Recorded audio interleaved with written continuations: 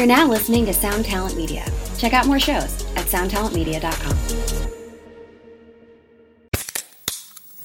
Hey, what's up, everyone? I'm Matt Migaki, the vocalist of Cryptopsy and the host of the Vox and Hops Metal Podcast, where I sit down with fellow metal musicians. We talk all about their lives and music while sharing killer craft beers. If you've ever wanted to sneak backstage and share a beer with one of your favorite musicians, well, Vox and Hops is the podcast for you. This week on the podcast, I had an amazing conversation with Morgan Lander and S.J. Jones about Kitty Pig. There is this episode and over 450 other ones to help you enjoy life, metal, and craft beer. So what are you waiting for? It's time to become a Vox and Hops head. Cheers! Welcome back to Fly on the Call. Today I'm speaking with Jake, the bassist from the band Rot. Rot's music is fast, heavy, and political, so in many ways it's perfect for 2020. The band recently released their debut album as one through War Against Records. We discuss how that relationship started, self-producing the album, the band's message, and use of jarring samples. It's a great chat, so please enjoy.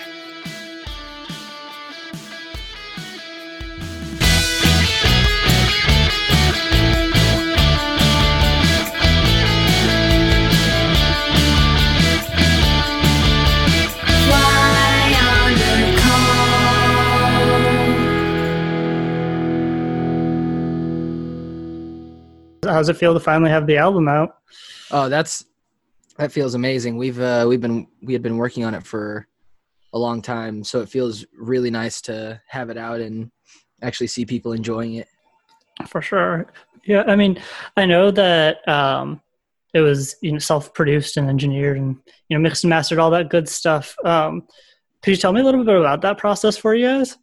Yeah, so Harold and I actually used to work together in California at a studio. So we've both been engineering or audio engineering for probably 10 plus years. So we've always been pretty comfortable with it. But we pre-pro'd out pretty much everything. And there was far more than 10 songs at the end of the day. And we sat through and we kind of whittled through all of the pre-pro that we had made.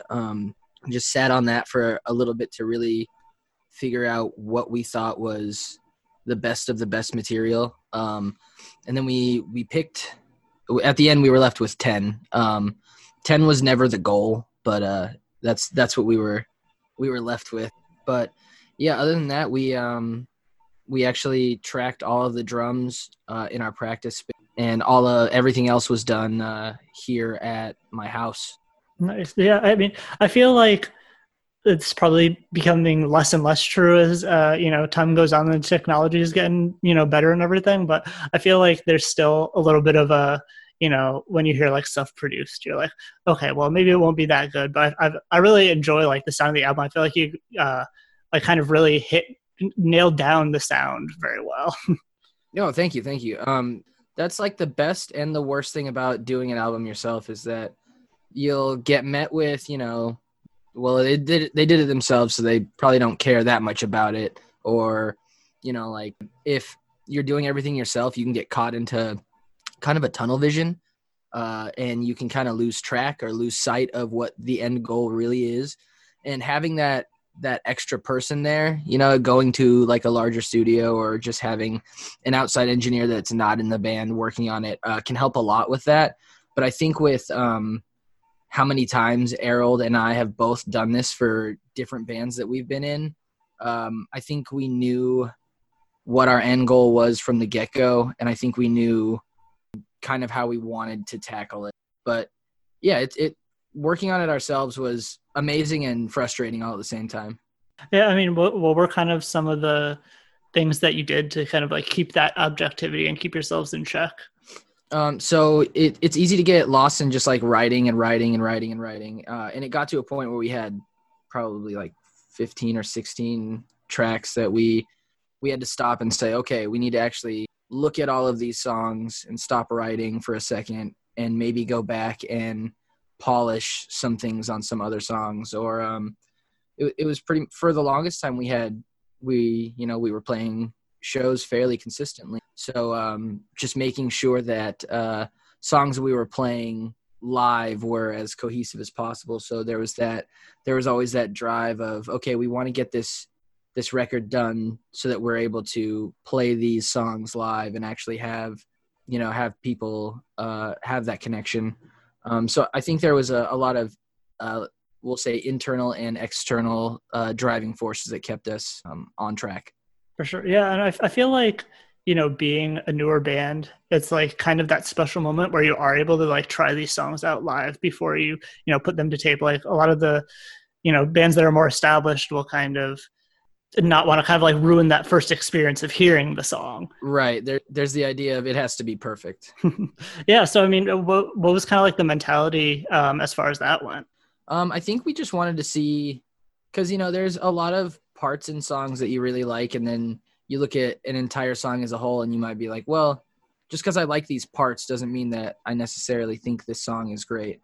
But at the same time, you'd be doing yourself a disservice not to try it. So like there's a few live sets of us playing a song that probably will never be recorded. It was just something that we figured, yeah, this is kind of fun to play. We'll see the reaction and we'll see kind of how we feel after playing it. Cause you always have a different emotional connection to something like a song after you perform it live, just recording it or maybe just running through it in your practice space. So I think we just kind of looked at all of the songs objectively and just tried to say, okay, this is not the worst song ever, but it's not our greatest thing. So let's try and do something even better. For sure. Yeah. And I mean, I've seen you guys talk about before kind of the part of the mentality going into the band was, kind of just play fast, show up and rock out and stuff. And, for some of you, it was even supposed to be like a side project originally. When did that switch kind of flip and it turn into something more than that? I think switch probably flipped. I want to say like mid 2019. We started seeing a big part of this band was, all of our other bands are pretty, they're pretty set in their genre style. So you pretty much end up playing with the same style of bands all the time. So you'll get looked over for certain shows, even if you think that, the crowd reaction may have been great. So we really wanted to make a band that we could say yes to whatever show and it wouldn't matter. And I think that helped a lot, but I think it flipped about the middle of 2019. That's about when we all kind of saw that there was a want for this. People seemed to enjoy it. At the same time, a lot of our other bands were either slowing down or taking a break, playing shows to write more. So it just kind of all worked out really well for focus extra hard on Rot specific. Yeah, and I mean, you kind of mentioned the crowd reaction and stuff, and I'm curious, with so many of the lyrics being like darker and more like politically charged, how do you kind of like find the difference or the balance between having fun and saying something meaningful, both for yourselves and like from a fan perspective? Totally. I think a lot of it is just like we use this as an outlet more than anything. It's a way for us to get either our frustrations or just how we're feeling if we don't have quite the exact words to say to a friend or what whatever. But I think that it really just is an outlet for all of us, and I think that in itself makes it fun for us, regardless if we're talking about current political climates or suicide or any very extreme topic. I think that it just allows us to have fun, because a lot of the times you look around and you just kind of think, wow, this is bad. This is all bad. So I think it's almost a duality of it's meaningful, but that meaning makes us happy. Yeah, I feel like there's such a release of like being at like a hardcore show. Like I can imagine there would be a release both playing it and being in the audience. What have Rot shows been like in the past? A lot of times, honestly, and I'm never going to complain about this, it's a lot of people being really attentive. We have a lot of people that will mosh or throw hands or whatever, but most of the time it's people just very attentively watching. They're not on their phones. And that's another thing is that I don't expect any reaction from anybody. It's not, I don't feel like I deserve a reaction or anything like that. So just to have people standing in the room, even if they're just standing still with like a cup of water, I'm stoked because they're giving me full attention for, the 17 to 20 minutes that I get to do this. And that's really all I can ask for. But, we get some rowdy times and some people that just want to go crazy. But yeah, I'd say for the most part, it's just been really attentive. People just watching. Yeah, I can imagine, it would be pretty hard to ignore a band as heavy as you guys too. And I also wanted to talk about kind of like the use of samples on the record, because some of them are pretty much trigger warning material, and I know there was kind of some disagreement initially within the band as well about the use of them. Can you talk a little bit about them and kind of like what made them the right fits for the songs? Yeah, so all of those samples were picked by Harold, and he goes down tons of like YouTube rabbit holes. And for like an example would be like on Spirit, the opening track or the opening sample for that track, it's a 911 call, and it's horrible. It's just like, it just sounds evil through and through. But when he presented that, some of the guys were like, I don't know about that, man. That's that seems like shock for shock's sake. And he actually had to sit down and explain what his vision with the song was and where his lyrics were going to go. And I think after it was a lot easier for us to be on board with that, rather than it just being hey, here's a creepy sound clip for a heavy song, And I think that was a big thing for all of the sound clips, is we wanted them to actually hold weight and not just be shock for shock's sake. Yeah, I feel like, it's kind of cliche to be like, oh, the hardcore band, I couldn't understand a word they were saying, but which I don't feel is true of you guys, but I feel like, those clips kind of serve as a way like, okay, that gets my attention. And then it's like, okay, well, why did they use this? Let me listen to the lyrics now. Right. It almost forces very attentive listening. For sure. Yeah. And one of the kind of like outlier on the album would be Empty Hope, which, has kind of the more melodic vocals than anything else. How did that one kind of come together? And you mentioned like how you had so many more songs. Like, how did that kind of like end up making it through? Yeah, so that one made it through mainly because I think we had so many fast songs and so many just kind of 100 miles an hour into the wall kind of songs. And I think putting a palate cleanser like Empty Hope on the album was, a really wise decision, mainly because, listening to 10 songs at 2 to 3.5 minutes that fast and that aggressive you can burn out pretty easily. I think it made it through because of the personal weight that it holds for Harold, and I think just the raw emotion that the instruments give in that song. We felt that even though it's slower and more melodic, we felt that it was just as heavy in its own respects as any of the other really like aggressive songs on the album. Yeah, and did any of the songs that didn't end up making it, do any of those have, either kind of a similar vibe or, more so like a standout vibe compared to the other songs? There's a couple of them, like one of them, they all have their, and I think this is mainly why they didn't make it, because they all kind of have that this sounds like this band like kind of feel. So like one of them had like a Casey Jones feel, and the other one had like a Slayer intro, and none of them were really slow per se, like Empty Hope, or like as melodic as Empty Hope, but they were all kind of, I think they were just not really rot songs in themselves. They were more of just kind of writing a song that sounds kind of like. How did you go about kind of keeping those influences in check during the writing process? That's a weird one too, because we all 5 of us listen to such eclectic music across the board, and I think that at the end of the day, as long as we kept it fast and, relative to punk, hardcore, metalcore, in that a big umbrella, we felt like we were pretty safe. I don't think that we didn't really have like a formula. Like it needs to have, like a tom D beat part here for like pit crawls, and then it needs to like pick back up into circle pit type of thing.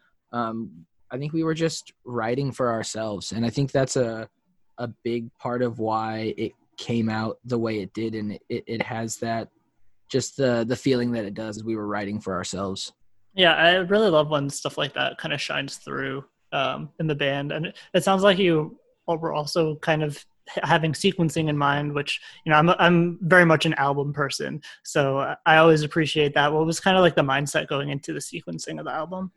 Oh man, I think we went through like 6 different like actual linear sequencing of the album. And I think the goal was pretty much always to start out with Overdrive. That never really moved, and Daggers was always meant to be the closer. I think the first iteration of the sequence at Daggers was actually 7, was track 7, but that ended up moving down, as we thought it was just a really nice way to end the album with a strong bow tie and just out really quick.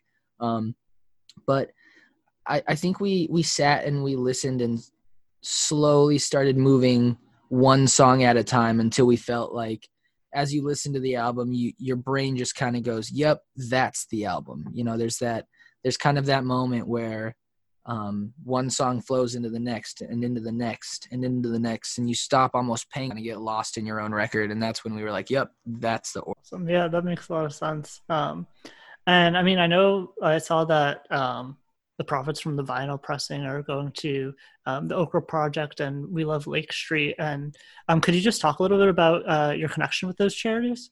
Yeah, so those charities were actually picked by we as a whole band. Harold brought basically gives resources and meals that are true to region to POC transitioning people. So we felt that right now it's already hard to be transitioning or a POC or both. And we feel like if there's any way that we can help somebody struggling or trying to just find the resources they need, a bed, or if they need to talk to a therapist, thing like that, the Okra Project is a great organization. And then we chose We Love Lake Street as our other organization because we actually wrote the album about 7 to 8 blocks from where George murdered by the Minneapolis police. So being that close to everything, a lot of those shops that were destroyed, we actually were frequents at. We would go eat at these shops and go actually spend money there because we lived so close, and that was our neighborhood at the time. So We Love Lake Street actually goes to putting money back into those business owners to rebuild and regain some of those lost money, for whether it's products or inventory or the actual building itself or payroll, whatever it is. But we felt like since that was so close to home, we wanted to actually let our music do the talking for that and actually see if we could help directly with our music. Yeah, and I feel like that, I think a lot of the songs kind of unintentionally, are very fitting for 2020. And 2 of the ones that kind of stand out to me as, most fitting, and they also feel like kind of like partner tracks in a way, are As One and Ask. As One kind of holding people accountable for their indifference and acceptance of the status quo, and Ask kind of being like a call to action to work against that. Can you tell me a little bit about those 2 tracks? Yeah. So As One was, I don't remember if it's funny because Pressed and As One are tracks 3 and 4, and those were the 3rd and 4th tracks we actually wrote. So I'm just trying to remember which one was first, but either way, As One we wrote really early on. and we wanted something that had, you know, that really upbeat kind of punky feel to it. And when we were done writing it instrumentally, Harold started putting lyrics together. And I remember one of the last, like he wrote one of the first lines he wrote was one of the last lines. And it's talking about melting, or like we all melt, we all rot together in this melting pot. And I felt immediately when he put that down, I was like, yeah, I know where this is going, and I'm very on board for it. So he basically fleshed that idea out, and Ask actually came a few songs later. And I think the goal with Ask was to be just a very straightforward song, nothing fancy per se. There's no like crazy licks or riffs in it. It's a pretty straightforward, just kind of knuckle dragger. And he actually he pitched the lines, speak, ask, think, react. And slowly we started working on, well, what do those 4 words mean to us? What do they actually, what's the weight that they hold to us?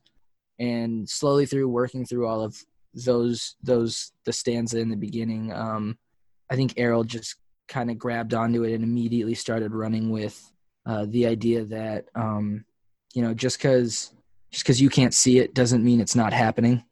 And it's really important to remember that, because, you know, just because you can't see it, there's things that are happening, you know, 50 miles from you that just because you can't see doesn't mean they're not happening. It doesn't have to be, you know, across the world. But that's a really easy way to get somebody's brain wrapped around that is, you know, look, there are people in other continents that are absolutely suffering and being taken advantage of by not only our government, but governments as well. So when we put it together, we knew that As One was either going to be track 3 or track 4.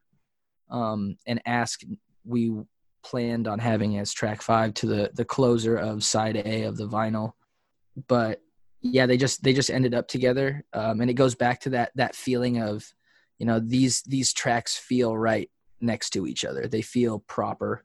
Sure, yeah. And I'm curious, have you noticed people kind of like taking some of the lyrics to heart, or like connecting to them in ways you didn't expect?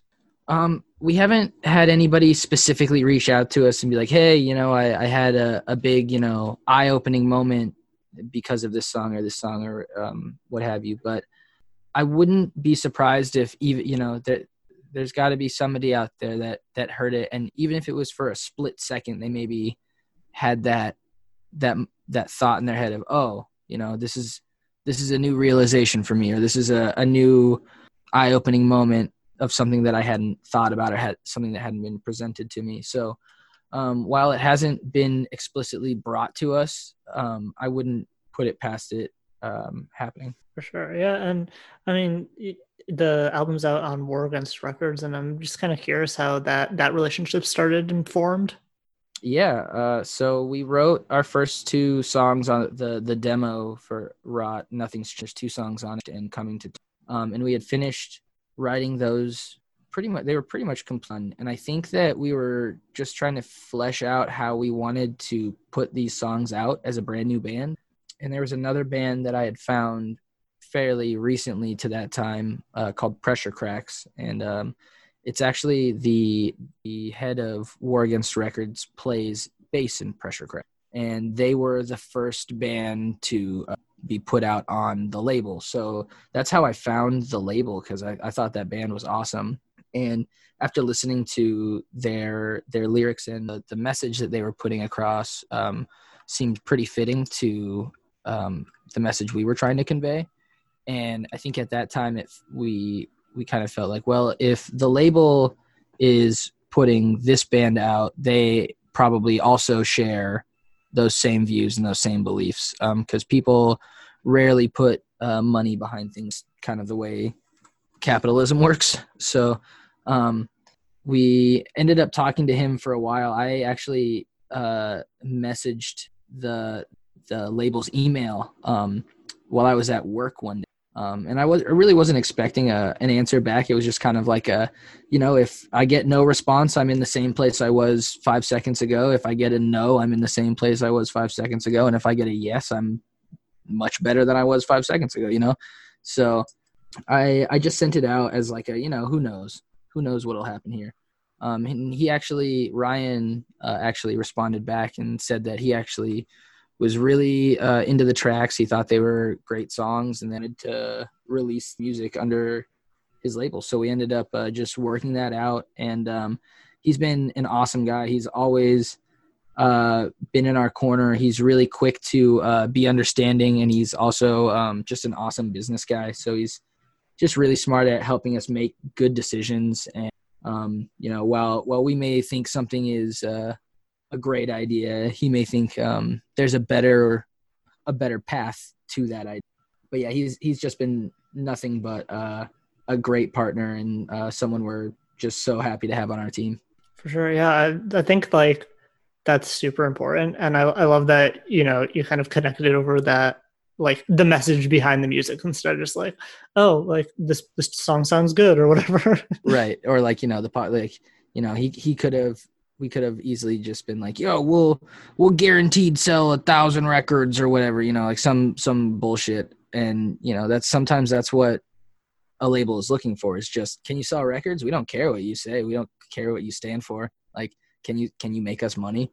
But he hasn't been worried about that since day one. So it's just really cool to see the positive growth between both of us, just from believing the bands and the messages. For sure, yeah. And I mean, what I'm curious. You mentioned like that it's been really helpful as far as like, you know, business decisions and stuff. What have been some of the like, you know, road bumps or whatever in the way that they've kind of like that you've been able to navigate successfully? Yeah. So Ryan actually called me one day at work. We're trying to cement in our some of the like the publication, like website publications for like the releases, the week of the release. And for Spirit, the original idea was for the music video to have a cell phone, or not a cell phone, but like an old like rotary dial phone, a couple other. And he called me and he said, "Hey, I think we should leave the sample out for the single version." And it goes back to what you brought up, is a kind of jarring and triggering. And he brought up the fact that, you know, you only have maybe 10 seconds at best to get someone on your team, get someone on board with whatever you're trying to get them to listen to or see, experience. So he said, you know, we've got like 15, 20 seconds of really intense, really graphic sample, and that could turn a lot of people away really quickly, because, you know, they have no idea that, you know, that holds a bigger meaning, or that, you know, they're not interested past that point. So he brought that to our attention, and at first I was like, oh, I want to say I don't understand this, because, you know, of course I want the sample in there, but it made so much sense that it was impossible to be like, you know what, we're leaving it. So we took it out for the sample, or the single version. And I think it was the right call. I think it was a smart move. And I think that it did help the reaction later to people hearing the sample on the album. Yeah, like they were a little more kind of like open to it in a way. Right. They already expected and knew what the song was and was about. So I think just having that little extra piece, especially as a surprise to something that they're already familiar with, I think it helped a lot. For sure. Yeah. And I mean, I always like to kind of wrap up by asking for either just like a piece of advice or something you've been thinking about lately that, you know, you kind of either want to get off your chest or you think might help whoever's listening. Yeah. So a big thing that I've been working on recently is I get overwhelmed by all the tasks I have in front of me. I have 3 bands and 2 dogs and a girlfriend, and I work a 40-hour-a-week work job, and, you know, it's it can get pretty crazy. But I've been recently trying to focus on one task. I know it sounds really stupid, but oftentimes my brain, I don't know if anybody else is like this, but my brain can get really wrapped up in the thought of all of the tasks that I have to achieve or get done, or that I'm obligated to do before a certain set date or set time. So I've been working really hard on just focusing on one task at a time. And as soon as that task is done, I'll move on to the next one. And I know that sounds really stupid and really obvious, but if you can slow your brain down for just a second, it can really help you. And I think that also applies to, just decision making. Just focus on that one decision that you have right now and then move on to. I think that'll help with it's slowly been helping with a lot of my anxieties. So I don't know if anybody else suffers from that or it applies to them. So if it does, give it a shot. Yeah, I mean, that pretty much describes very well what I've been dealing with today. So it was definitely helpful for me. And yeah, I mean, was there anything else about the album that you've kind of been itching to get out that we haven't hit on? We're working on a bunch of stuff. We've got we're working on another music video. We're working on some new merch that should be coming out before the end of the year. Ideally, Alex and I have been messing around with making Guitar Hero charts for the songs. We're just kind of taking it piece by piece, doing the whole one task at a time thing. I believe Harold is working on some track commentary, so people will be able to hear kind of exactly what was going on in his head while he was writing and just kind of what the overall idea was.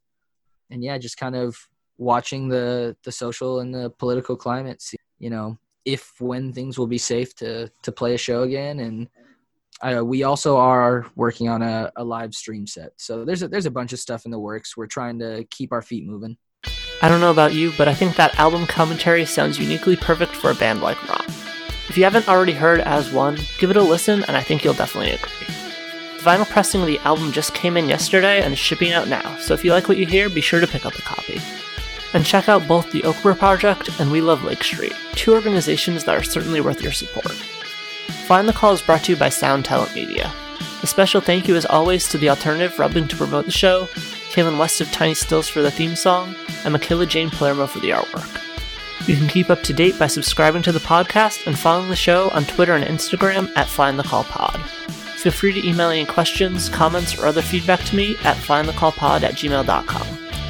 Have a great week, and don't forget to vote.